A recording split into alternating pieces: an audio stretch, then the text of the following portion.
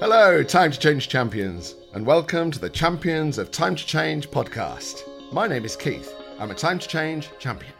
And I'm Katie, and I work for National Mind. Hello, Katie. Welcome to the Champions podcast. How are you doing? I'm great, thanks. Very excited to be joining you on the podcast. It's great to have you on the show. Welcome everyone to the Champions podcast for World Mental Health Day 2019. This year's theme focuses on suicide prevention. The content of this podcast may be triggering to some of our listeners. We will be talking about the stigma of suicide, how our champions ask for help, and how they use their lived experience in campaigning. If you are feeling triggered at any point, we encourage you to pause and think about whether you'd like to continue listening.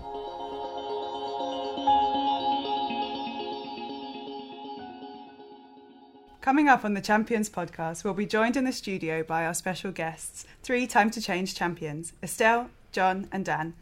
Before we meet our champions, let's talk briefly about why we're here. The 10th of October is World Mental Health Day, and the theme, as we know, is suicide prevention. Every year, close to 800,000 people globally take their own life, and there are many more people who attempt suicide. It's the leading cause of death among young people aged 20 to 34 in the UK. Every suicide is a tragedy that affects families, communities, and has long-lasting effects on the people left behind. Suicide rates are considerably higher in men, with around 3 times as many men dying as a result of suicide compared to women.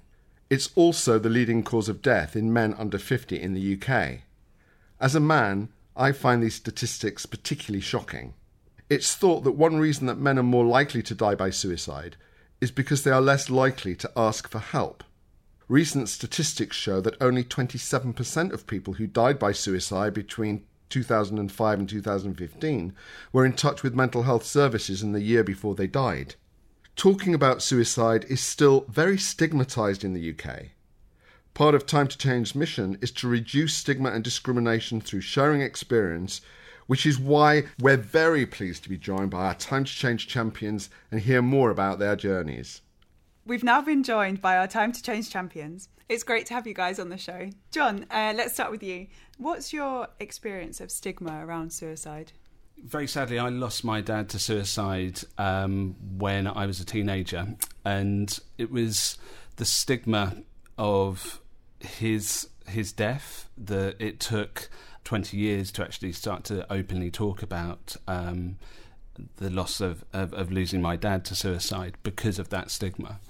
The stigma affected me personally after losing my dad, that it was 5 years later, 4 or 5 years later, I ended up being sectioned and in hospital after having a psychotic episode due to kind of stress and depression, and probably not having talked about losing my dad. I was very, very lucky in that I was able to get the right kind of help, which was, for me, was talking therapies and cognitive behavioural therapy, which worked for me. So yeah, I think there's a lot of work to be done around the stigma and everything else that's sort of attached to mental health as a whole. And I think going back to it, it's that whole do we plant a seed in that person's head by talking about suicide? Do we reinforce their need to take their own life, or do we reinforce the need to attempt suicide? And it's absolutely not. Like, we can have so many conversations every day, even just about like what we're going to have for dinner, for example. Like me and Keith, for example, or me and John might have a conversation about what we're going to have for dinner. John may say that he's going to have pizza. It doesn't mean that I'm going to have pizza because he said it. That's a really good analogy, actually, isn't it? Which actually brings us on to the language that's used around suicide. I mean, this whole thing about committing. Yeah. I mean, what's all that about? Committing suicide. What does that mean? Yeah, I mean, I always use that as a go-to in my talks now, and I think that's sort of changing the language around suicidal behaviour and suicidal ideation is obviously needs more work on it in its own right. But yeah, using terms, I mean, to be honest, I don't actually, probably swearing a little bit here, but I actually don't like the term died by suicide, because it's not a natural way to die.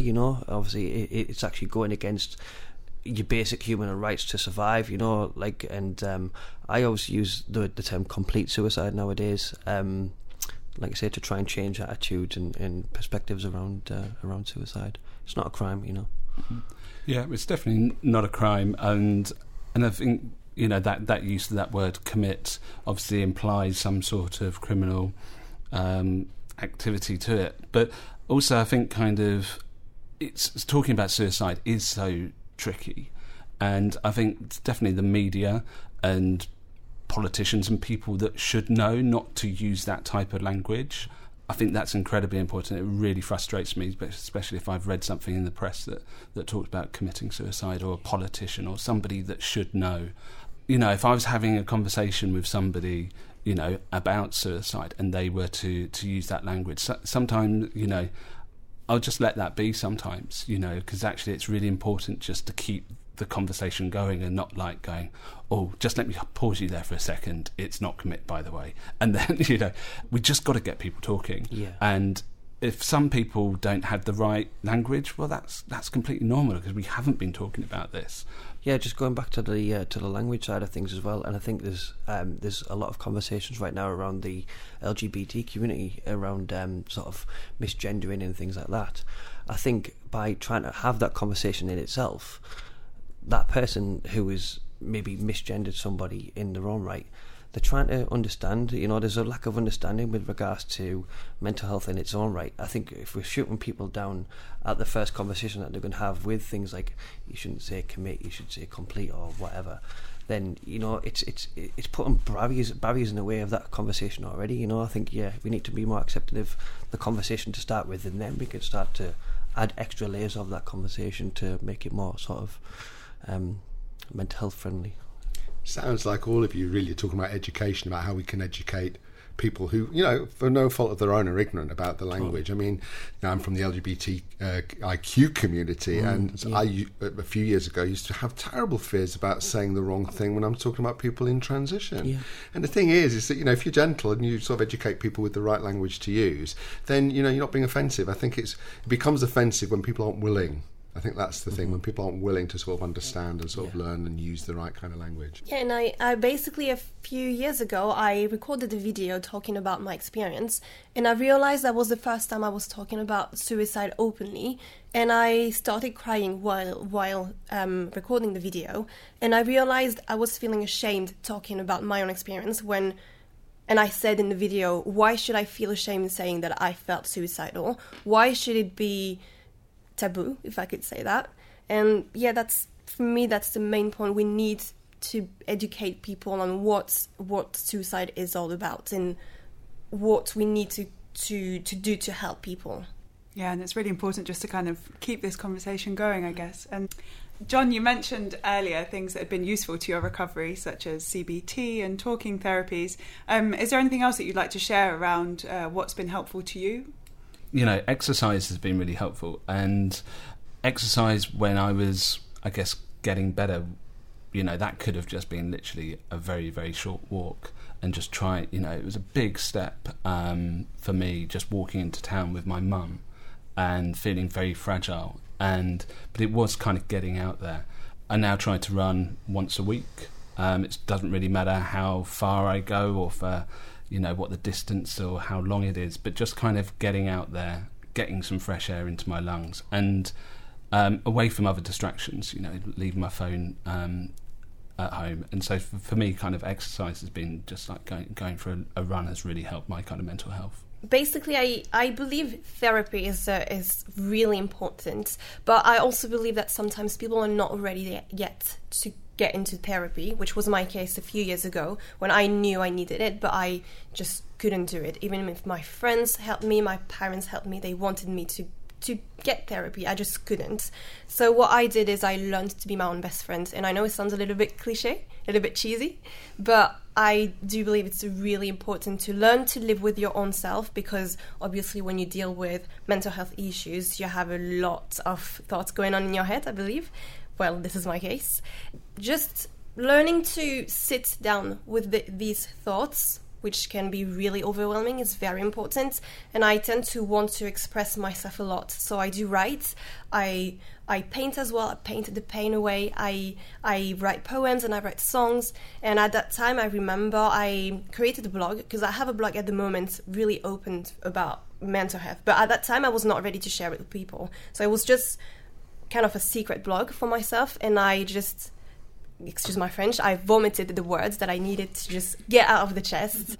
Later on, when I read those words again, it's very healing, because it was words I couldn't listen myself saying, so I couldn't go to therapy, and I didn't want anyone to know about these feelings, so it was just for myself, and it helped a lot. Yeah, some of the things that I try and do now to keep myself mentally and emotionally healthy, echo what John said with regards to running. It is essentially, well, not running itself, but boxing, which got me into sort of fight my own demons head on, really.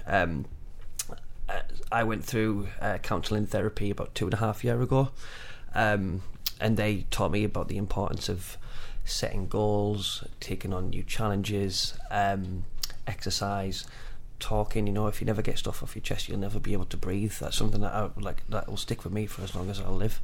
And the importance of listening as well, just being there for somebody to sort of absorb what's going on in their life, not there to be judgmental or anything like that, but yeah, by all means. Things such as I keep a gratitude diary now, so I'll write 3 to 5 things that I'm grateful for every time I wake up. I reinforce them when I go to bed. Law of attraction, random acts of kindness, meditation, like I say, exercise, all of these things that I try. Even if I don't do all of them, I know that by combining 2 or 3 a day will sort of keep me mentally, physically healthy. So, yeah. Can I just check? I mean, if people use services such as Samaritans, helplines, those sorts of things, and there's a few nodding heads around the table. Yeah, I did. Yeah, I did. I've used them as well, actually, not so much from a suicide perspective, but because I was in crisis, and I found, just as you've said, that kind of thing of where you're just sharing with somebody, a total stranger sometimes, well, it is actually the end of the line, the crisis, and it really does help. I certainly found it helped me in that situation. Well, I had an experience, not a long time ago, I kind of went back to those suicidal thoughts. I'm not going to mention when, but really recently, and it was quite difficult for me to get back to it after such a really long time of my life when I thought I overcame it. And I went to the point that I had to call a crisis line, so the Samaritans. And to be honest, again, I felt like I was not ready to talk about it, especially after so many years. Hearing myself saying how I was suicidal was very difficult. So I didn't have a great experience at that time, but then eventually, a few days later, I was eventually crying in the street, and then a very nice lady just stopped, and she listened to me talking and crying for so long until I finished just saying everything, and she told me, listen, I've been there before, I've been crying in the streets here, and I'm just gonna walk you home, and she did, and she talked to me about the Samaritans again, and then eventually I reached out again to someone else. And she was right. She was telling me that it's not because you had bad experience on the phone with someone you don't know that is always going to be the case. And I think it's the same with therapists. You might have an experience where you feel like actually you didn't want to talk to that person, but you have to try again, because you will find that person where you feel safe to talk to. And I think it's not always, you don't click your fingers and find the right person straight away to talk to. I think it takes time, and you cannot stay on the negative thought that it didn't work, because if it didn't work the first time, it will the second time or the third time, but it will. Something else I'd like to ask, a lot of people listening may have personal experience of suicide, and sadly a lot of people may have lost somebody to suicide. Is there anything you would suggest to someone supporting somebody who's suicidal? The most important thing, if somebody is supporting somebody who is going through a tough time and you're worried, is also, first things first, look after yourself. And, so that'd be my first bit of advice, is that, make sure you're okay, and get somebody. You can also have somebody, to talk to, whether it is the Samaritans or somebody else, to say, my friend or somebody close to me is going through something tricky, and talk, to make sure you're looking after your own self. And I think something that was mentioned earlier is just the person who may be going through having suicidal thoughts, or maybe just having quite a tough time. They really, when I was in my darkest kind of space, it was actually, I wasn't looking, the person I was talking to, whether that was my brother or close friend, I wasn't actually looking to them for answers. I was just looking to them to listen. And I think that's the most important thing. If you find yourself supporting somebody, actually a lot of the time the person just wants to be listened at too. So that would be my key bit of advice, really. I always recommend suicide safety plans. So for somebody who is at risk of suicide, and as a family member or a friend or anybody else that wants to sort of try and help and intervene, I always direct them to either suicide safety apps, which you can download from the Google or the Apple Store. Very self-explanatory in terms of how you compile that suicide safety plan, or there's paper formats available online as well. Suicide safety plan is exactly that. It's a plan to keep you safe from suicide. That nicely brings us on to sort of Time to Change, I suppose, and from a campaigning point of view. And, we've all got our lived experience of mental health issues, problems, either our own or our families or our loved ones. But how do you guys actually utilise your lived experience? I'm basically doing a lot of anti-stigma work in my local area now. So I do sort of bespoke and sort of evidence-based training around suicide prevention. So I've recently undertaken the Live and Work Safe Talk instructors course. So that is suicide alertness for everybody. Tell, ask, listen, keep safe. That's what Safe Talk stands for. But yeah, basically suicide alertness for everybody. It sort of informs people, the participants, of the kind of behavioural changes that somebody might give off in suicidal ideation, or the language that they're using would potentially differ from what the general language would be. It is something that I say it is very important to sort of get out there, and by me not being fearful of the word suicide, I can then expect the participants to not be fearful of the word too. You planned it, yeah, but you're sitting in front of me today. I certainly am, yeah. So that obviously it's great you're here. It is, yeah. I'm very grateful. So what was the what was the turning point? Literally an intervention. So there was no turning point. Work. There was no turning point. Somebody said to me, "Should I come over and see you?" And I said, "No, I'm okay. I'm dealing with this as I am." But yeah, somebody just wasn't happy with me saying those words, and they weren't happy with that ultimatum. So they drove over, stayed with me the night, and the next day the suicidal feelings had passed. I felt empty, but I didn't feel suicidal. And I think that's the biggest issue is. Suicide is a permanent solution to a temporary problem, no matter how big that problem is or how many issues you have at the same time.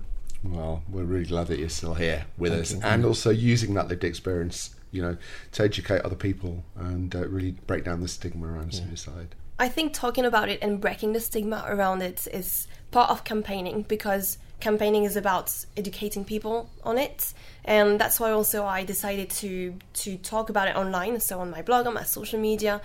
At first, I thought it came wrong to some people because they thought that she's just bringing up a story to, again, seek for attention. But that's not true. That's because I believe if I went through all of this, it's for a reason.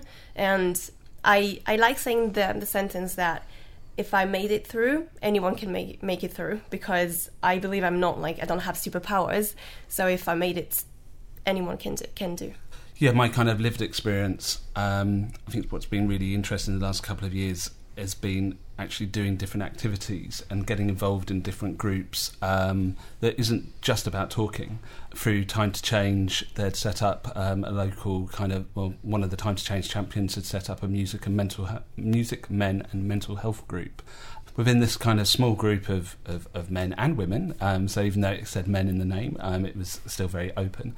We have helped to produce a music video and a song, which will be hopefully launched for World Mental Health Day, called Talk It Out.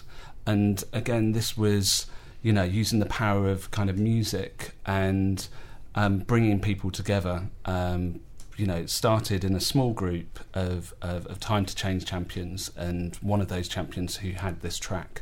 And we all thought, well, this would make a lovely video to kind of create that conversation.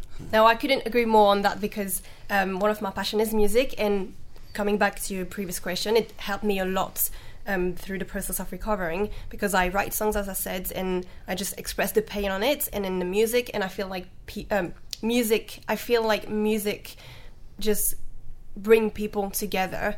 And even for little facts, when I tried to take my own life 7 years from now, the night I was there at the hospital, my best friend came, and the first thing she said was, "You look ugly because you have makeup all around your face." That made me laugh, actually. I loved it. And and she said, please tell me someday we're going to go to a Taylor Swift concert together, because she knew I loved her. And 7 years from there, I told her a few days ago, promise me we're going to do that someday. And I feel like making plans and then around music eventually is just a way to take yourself out of the dark, basically. Yeah. So just make plans, make projects like you, John, just talked about. Just have projects in your life and just think you can do amazing and you can do big, and it's going to have an impact. Your story is going to have an impact. Your creativity around your story is going to have an impact. And I think what you raised has really helped me in my recovery. I think some people may complain when they buy a gig ticket that actually it seems to be like months and months in advance. Like, oh, why am I buying it now? And they're not touring till like next September or something. But for me, actually, especially when a few years ago, having those dates in my diary that were months out were actually really helpful. You know, it's actually something music, which is I love, but also it was something like, even though I'm going through a bit of a tough spot at the moment, how will I be feeling in October when I see that band? I'm really looking forward to that. And there's something, music, and actually it being something to look forward to. Planned, and planned kind of gives you hope that even if you're struggling now, that actually I'm really looking forward to that thing in the future. We have come to the end of our time for today, but I just wanted to go around just ask each of you just one last question, really, which was, for anybody who's listening to this podcast today, what would be the one thing that you would want a listener to take away from what they've heard from you three today? Going back to it, I've already said the words, but suicide is a permanent solution to a temporary problem. There is nothing bigger than asking that question, do you feel suicidal? And if, like you say, you struggle to sort of come up with the means and the ways to ask that question, all I can say is practice it first. Tell that person why you're going to ask that question in the first place. You know, there's might be some certain circumstances around why you're going to ask that question in the first place. But yeah, like I say, ask that question directly. Do you or have you felt suicidal in the last sort of 7 to 14 days? It opens up the conversation, and it makes it real. You know, once it's all in the head, it's not imaginary, but ultimately it is all in your head until you start talking about these kind of things. That's the only way we're going to make action. If there was a plan in place and you're asking somebody, are they okay? They might be okay with the plan that they've already got in place. Only by asking the question directly will you get that opportunity to disable that plan. It's a constant battle. I took it from one of my biggest inspiration, but I do agree a lot with it. It's not you wake up someday and everything is perfect in life. You're never going to have that if that's what you're looking for. I cannot tell you it's going to happen, but if you work on it, you can get out of the darkness. And yeah, it's a constant battle, and if you work with the right tools, the right people around you, you will make it through. For me, it's just be kind to yourself. Some people talk about kind of self-care, and just like every morning I buy myself a coffee, and it's not because I'm particularly a coffee addict, but I'm buying that for myself. It's a moment in the day where I'm kind of checking in with myself to see, how am I doing? How am I feeling? Did I sleep all right last night? Am I feeling a bit anxious? Have I got a lot of work on? And I think kind of we're not taught to be kind to ourselves, and I really just like think that's something I've learnt, is actually just to like 5-10 minutes out of the day to kind of bit of self-care on yourself, look after yourself and be kind to yourself. Well, we know that suicide is a difficult topic with lots of dimensions, but it's great that we've had the opportunity to talk openly about suicide and for your contribution towards breaking down the stigma it still carries. And a massive thank you to the three of you for joining us today. It's been a great discussion, and it's been great having you here. Okay. Thank you. Thanks for having me. Merci. Thank you very much. For more information and support about suicide or any aspect of your mental health, go to the Mind website at www.mind.org.uk or call 0300 123 3393. Lines are open from 9 a.m. till 6 p.m, Monday to Friday, except for bank holidays. You can also text 86463 or email info@mind.org.uk. For 24-hour support, please call the Samaritans on 116 123.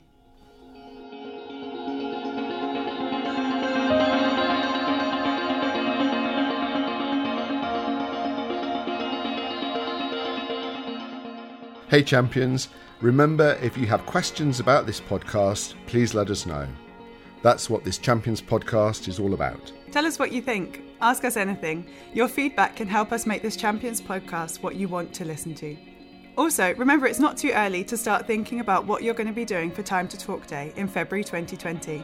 Why not drop us a line to champions@time-to-change.org.uk.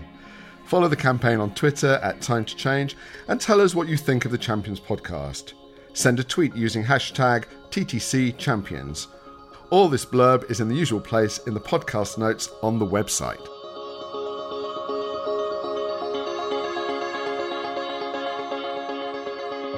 This Champions podcast is a heavy entertainment production for Time to Change. The campaign is run by Mind and Rethink Mental Illness and thousands of champions, supporters and organisations making change happen. A massive thank you again to our champions for being on the show today. That's it from Keith and myself for today. Say ta-ra, Katie. Ta-ra, Keith. Thanks for listening and goodbye.